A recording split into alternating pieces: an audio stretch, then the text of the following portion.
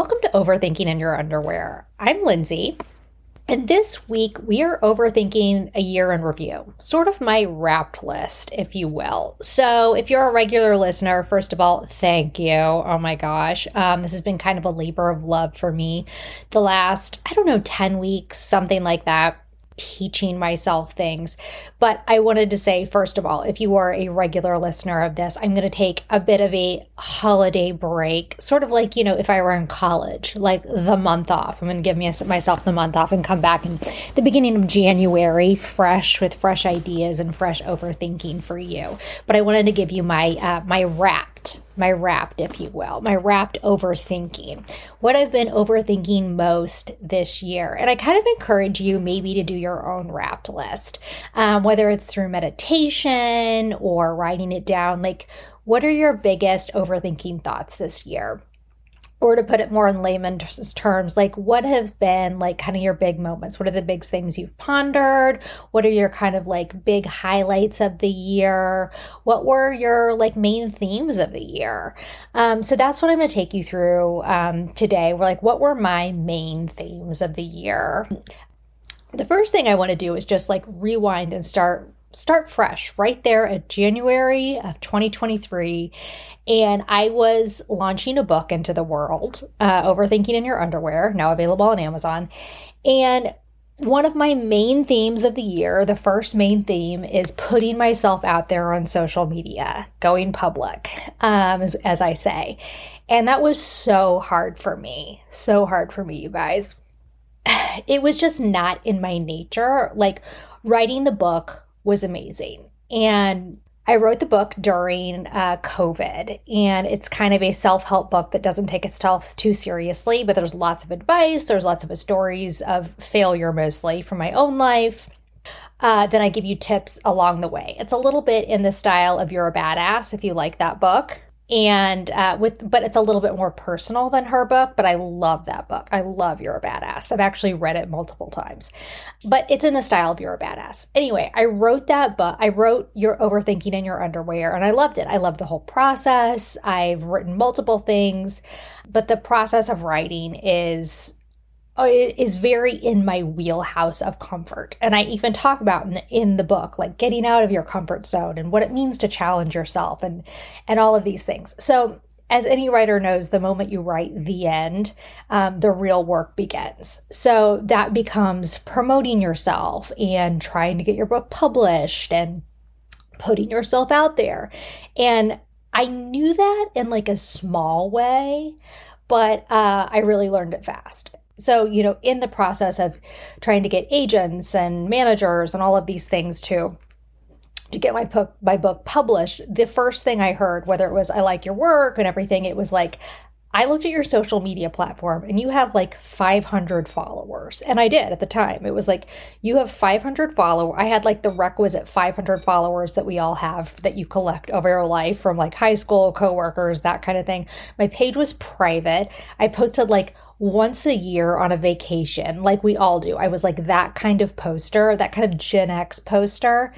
And these people, the agents and the managers, they looked at me and they were like, this is not going to get us any kind of book sales, And what I realized really fast was, while you may have written a book, you need to have a platform. I heard the words, you need to have a platform, so many times. At first, I have to tell you, I was resentful. I was resentful of this advice. I was like, why do we live in a world where you can't just do your art and put it on a bookshelf and hope someone buys it, or, give it to an agent and have them promote you, which you can in some situations if you're a certain person or whatever, but really not anymore. I mean, whether you are a real estate agent or even my hairdresser, I've talked about this before, my hairdresser is asked to post before and after pictures of her clients.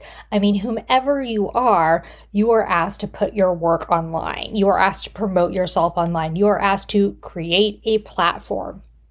And it's really hard because that is a certain kind of personality that is very public, that's adding an extra level and an extra layer of work to all of our lives and all of our jobs. So I was really reticent of it at first. You guys do not understand the reticence, okay? But back in January, we're still back in January, you guys, so buckle in. Buckle in. Back in January, I was like, okay, I understand this. I'm accepting it. I'll do it. So the irony here, if you don't know me, is this is what I also do for a living. I'm a copywriter. I work in advertising. I create social media for brands, but I still am reluctant to do it for myself, and I'm still like salty about the whole thing, right? Even though it like pseudo pays my bills. So anyway, I am like, okay, well, I'm going to do it. So I started with like creating stylized images of the books and the book and little quote blocks and posting little GIFs with music. You know, I knew how to do it, right? But still not like face forward in the camera, putting myself out there. I was kind of like stepping my toe in the water, not like going public because I was scared of social media. Like I know a lot of you are because I've talked to so many people since I've done this that have said like, oh my God, I don't know how you do it. I don't know how you do it. I'm just scared of social media. I mean, I have friends and I know this because they tell me, and I was this kind of person who are scared to post a happy birthday tag, a happy birthday post because they're like, oh, does this sound right? What are people going to think? I mean, if I post my family Christmas card on Facebook, is this 5 words that say happy holidays? Does this sound right? The way we overthink social media is crazy. And I was the same kind of person. Back there overthinking every post, every single post. So this is kind of my first thing. We're still on the first thing, but my first thing is that no one really cares, okay? No one really cares. And that's what I learned is I started to put myself out there. I started to put myself on video. I mean, I got out there on TikTok. At first I was like makeup, hair, put on the little filters that I found on TikTok, which is really funny. Like occasionally I'll scroll through my camera and I'll see a thing and I'll go, God, I looked amazing that day. And then I'm like, no, actually I didn't. I had on a filter. Took a filter on TikTok and used it. Okay, great. So I was doing all the stuff, right? I was doing my hair. I was getting the right lighting. I was using a TikTok filter. I was making sure everything was perfect. This is me, right? Back at first, just trying to put myself out there, but doing it in a way that I felt comfortable. Cut to a few months later, I am like, you know what? No one really cares. It's not that big of a deal. I am no makeup, laying in bed, double chin half showing as I'm talking. And just like, you know what? What matters is the content. What matters is just sharing what I want to say, getting it out there. Because if you overthink it, you're probably not going to share it. If you have something to say it. Don't overthink the hair. Don't overthink the lighting. Don't overthink the TikTok filter. Just share it and post it. If you don't want to, don't. I'm not saying that you even have to. You do not have to. I think you should not feel pressure to share on social media either if you don't want to. If your job requires it, if someone tells you you have to create a platform, don't overthink it because people are not thinking as hard about it as you think they are. If they scroll and you're saying something that relates to them, if you have a headline that says, how I got over a breakup or something like this, and they go, oh, and they stop. They're probably not stopping because they like your eye makeup. They're stopping because you're saying something that relates to them. So say something educational, something inspiring, something that's meaningful to you. And if you're saying something that connects, you're going to connect to somebody else, okay? So that's what I learned first was don't overthink it. That is the first thing that I learned. So in my wrapped list, social media is such a huge part because I had never, like I said, put myself out there in the way that I did this last year. So going public on social media was such a huge thing. And I'll say this, it was terrifying, but it was, I will say this, like I was nervous about putting myself out there. And people are negative, and I've gotten some negative comments, but people are also more wonderful than you remember. Like, I've gotten some wonderful comments from people that I haven't talked to since high school or college or whatever, just sending me the kindest messages and the kindest DMs rooting me on. And it means the world. It really does mean the world to know that people wish you well, and they do wish you well. So the flip side of that I will say, if you are considering putting yourself out there on social media, I will say, take one day to do a negative dive into social media. So what I mean by that is, go on TikTok, go to someone like Alix Earle's page. So Alix Earle is a huge TikTok influencer. Go to her comment section of something, read her comments. I guarantee you, she is flooded with negative comments. Poor girl, does not deserve it. I'd love to know how she deals with it. Flooded with negative comments. Go to Amazon.com, find a really popular book. Go to the comment section of that book. I guarantee there are 25% of them are negative comments. People saying, I don't really get this book. This book isn't as good as I think it is. Do a negative dive into social media and see just the garbage trash fire that is social media. And I think there are many reasons for that. I think there's one reason is, if you are an Alix Earle, if you wrote a best-selling novel, people want to be contrarian and they want to say, I don't see the big thing with Alix Earle, or they want to say, I don't see the big thing with this best-selling novel. What's so great about it? So they go on to tell everyone that they're so smart that they don't really like this book that everybody else likes, right? So there's kind of the contrarian thing. The other thing is, like, it's been talked about a million times. Everyone knows this. Social media is anonymous, so it's a place for people to put their anger and their hate and their grievances, and they might put it on your page. And if you're going public, as I'd said, you're just going to have to deal with that. And you have to understand that it's not personal. It is not personal at all, because it is just out there, and it's just sort of how this system works. Unfortunately, it's human nature, it's human behavior, and I wish it wasn't like that, but it is definitely not personal. But the big wrapped theme of my year was definitely launching my book, putting myself on social media, and then I would say launching this podcast. So the podcast kind of came about slowly and then in waves, I would say. I just thought, I could share thoughts and thinking from the book in podcast form. I love podcasts. I pretty much have one on all the time. So I thought, why not create one? And I didn't really know how to do the audio and all of the things that go along with a podcast. I had kind of the content and the frame in my head, but I didn't know how to do. I didn't have a mic. So I started on my phone, and then I was literally researching as I was sharing things with you guys. And if you've listened at all, I really appreciate that, because it was a learning process. The learning process of the podcast has been part of my Wrapped year. And I would say that has been something, if you want to glean any advice from it, I would say, if there's something you want to do and you don't know how to do it, just dive in. Because I can imagine if I had said back in March, I want to do a podcast, but I'm going to read every podcast book and take a podcast seminar and make sure I have my equipment tuned perfectly and then launch. I mean, you guys may have been like, well, that would have been nice. But at the same time, sometimes perfection is the enemy of progress. So I think just starting can give you that inertia to keep going, and you're perfecting in the doing.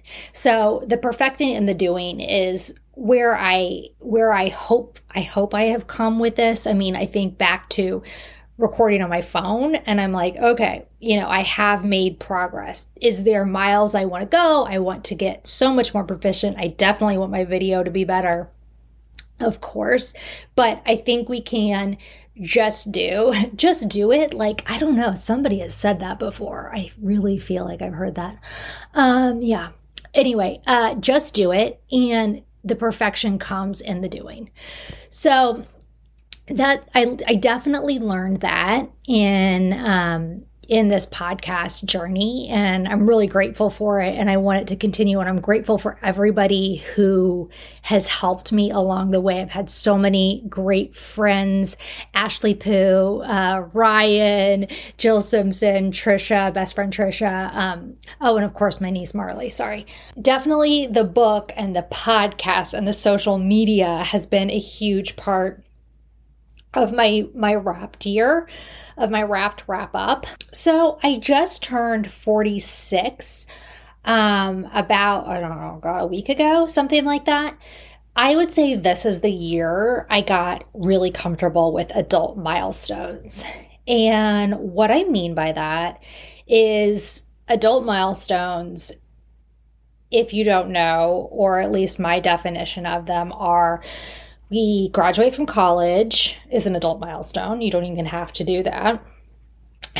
You graduate from college, you get married, you have kids, you volunteer at the PTA, you join a country club, you have dinner parties, you retire, you go to Europe, you go on a cruise. I'm just making these up now, but you get the picture of what an adult milestone is, right? You get a dog.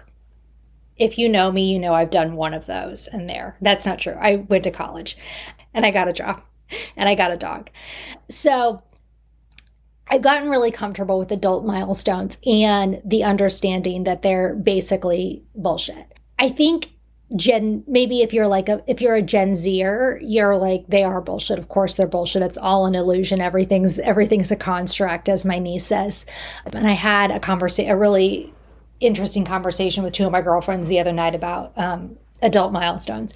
And if you're a Gen Xer, we have a lot of trouble with them. Anybody that's elder millennial or a Gen Xer, we're like stuck in those. I mean, we have had that list in our head forever. We've been checking them off. We're like Santa, right? We're like making a list and checking it twice. It's really hard to get out of your head that here's what you do, and then followed by this, and then you do this. And if you're not doing this, then what are you even doing, and what are you doing with your life, right? And straying from that and not living by this path is, feels wrong. And it seems like you're doing something outside the norm, and it seems like you're weird. And, we were kind of talking, and we were like, why would there be this, like, it's one path. Like, why would there be this one path that everyone follows? Who made it up? Why are we all following it? Why wouldn't there be 9,000 ways for someone to live their life? Like, it's actually insane when you think about it. I don't follow it. I did graduate from college. I did get a job. I worked in corporate America for a long time. I started freelancing 5 or 6 years ago. So I work for myself now. I very much enjoy that and love being an entrepreneur and kind of an artist at heart. I don't want to get married. I don't want to have kids. I live with my dog and very much enjoy it. I was telling my girlfriends the other night, we were like joking about like marriage or something. And I said, well, I could get married, but I think he would have his own place, kind of like a Woody Allen, Mia Farrow, which is a horrible, horrible analogy these days. But like a Woody Allen, Mia Farrow, they lived in separate places, which that didn't turn out great. That did not turn out great for Mia Farrow. But they did live in separate apartments, but down the street from each other. And then like went on dates. And I said that would be really nice. Okay, sorry about that analogy. Okay, so anyway, I think I got really comfortable with adult milestones this year, meaning I know who I am and I know I'm happy. I know I'm comfortable where I am. I know I'm comfortable with my choices, and I don't feel like there's an imaginary list out there that I'm not checking off. And for a long time, I did feel that. Like, I did feel that pressure. I did feel that oddness of, why am I not on this other path? And now I feel like I have my path and I'm very happy about it. So I hope that you are comfortable with adult milestones. And if they're on your path, it's because you put them there. You put a milestone there that you want to hit, and it's not put there by society or by some imaginary thing that you just kind of learned and you don't even know why you learned it. You know, like why are you even heading that direction? And I guess maybe the last thing I've been overthinking this year of my wrapped list is aging. This is the first year, and I'm thankful for this because I am 46, that I've actually felt my age in terms of just like, I don't feel like, you know, I'm young and hot and all of these things, right? You know, like I'm like, I'm 46. All right, let's just be real. All right. Okay. And there's a lot of reasons for that. You start aging, you start looking at yourself. You're like, I'm older. Okay. I physically you have aches and pains. I have a lot of aches and pains. There's a lot of days I don't feel great. I have a little bit more aches and pains than most, and I don't want to get into that really. I've started to feel my age, okay? And that is something I've been overthinking, but I will say, because you know I always try to give you the other side of that, there's a freedom of it too. I think when you are younger and a woman, it happens for men too, especially now. I think you see men have the struggle to keep up too with beauty standards. But when you're younger, there's just always this hustle to keep up and present yourself a certain way. And, you know, the makeup and the hair and the this and the that. And I think when you get to a certain age, and it's not that I've given up or anything, it's just, I don't feel the need, like beauty isn't the top thing on my mind, okay? Like I don't feel the need to wear makeup all the time or have my hair perfectly done. Sweatsuits are definitely my favorite. Sweatsuit sounds like such an antiquated word. Do people even say sweatsuits anymore? Sorry. But it's just not the top thing on my mind. I was actually talking to my niece and her friend the other day, and you know, Gen Z, they have a term for everything. I mean that in a flattering way, but we were talking about beauty and beauty standards. And Harper said, well, it's about beauty neutrality. Beauty just is not the most important thing about you. That's how you should see yourself. And I said, well, that's a really great way to put it. And I think that's where you get when you're to my age. You know, it's not that I feel bad about myself or that I feel bad about my looks. It's just that I don't care really anymore. It's not the most important thing about me. It's not something I think about in the morning. It's not that I sit in the mirror anymore and obsess about what I look like or care that much about my appearance. It's not the most important thing about me. And if I thought about what I wanted people to take away from a meeting or an interaction, it would not be that I was cute. It would be that I was smart, that I was creative, that I was interesting, that I was curious. It would be all these other things. And maybe if you had asked me 20 years ago, it was that I was cute. So it's definitely getting to this point where you're like, do I want people to think I'm a mess? Of course not. It's just not the most interesting thing about me. And I think that's a freeing feeling, honestly. I think getting to the point where you're like, you know, who cares? Just who cares? And that's where I am about aging and looks, is just who cares? Who cares? And it's actually kind of a nice feeling. It's kind of a nice feeling. So I think aging can be like a really freeing thing, especially for women, especially maybe women of a Gen X generation who kind of felt this like vice grip around us where we were always concentrating on what we looked like. There's no difference. I say Gen X and then I look at all the other generations. There's no difference between generations and how we have been brought up to think about beauty. So I don't even know why I did that.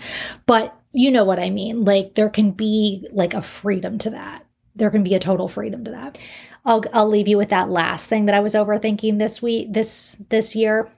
And like I said, I will chat with you again in January. I really encourage you to pull out your journal, sit in meditation, have a beer with a friend if that's what you do, and do your wrap list. Say, these are the big thoughts I had of the year.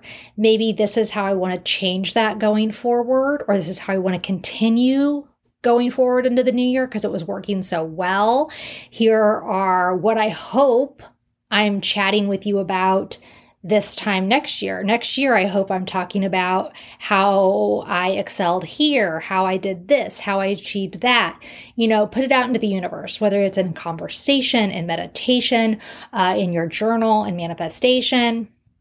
Really put it out there. So that's my wrapped for this year.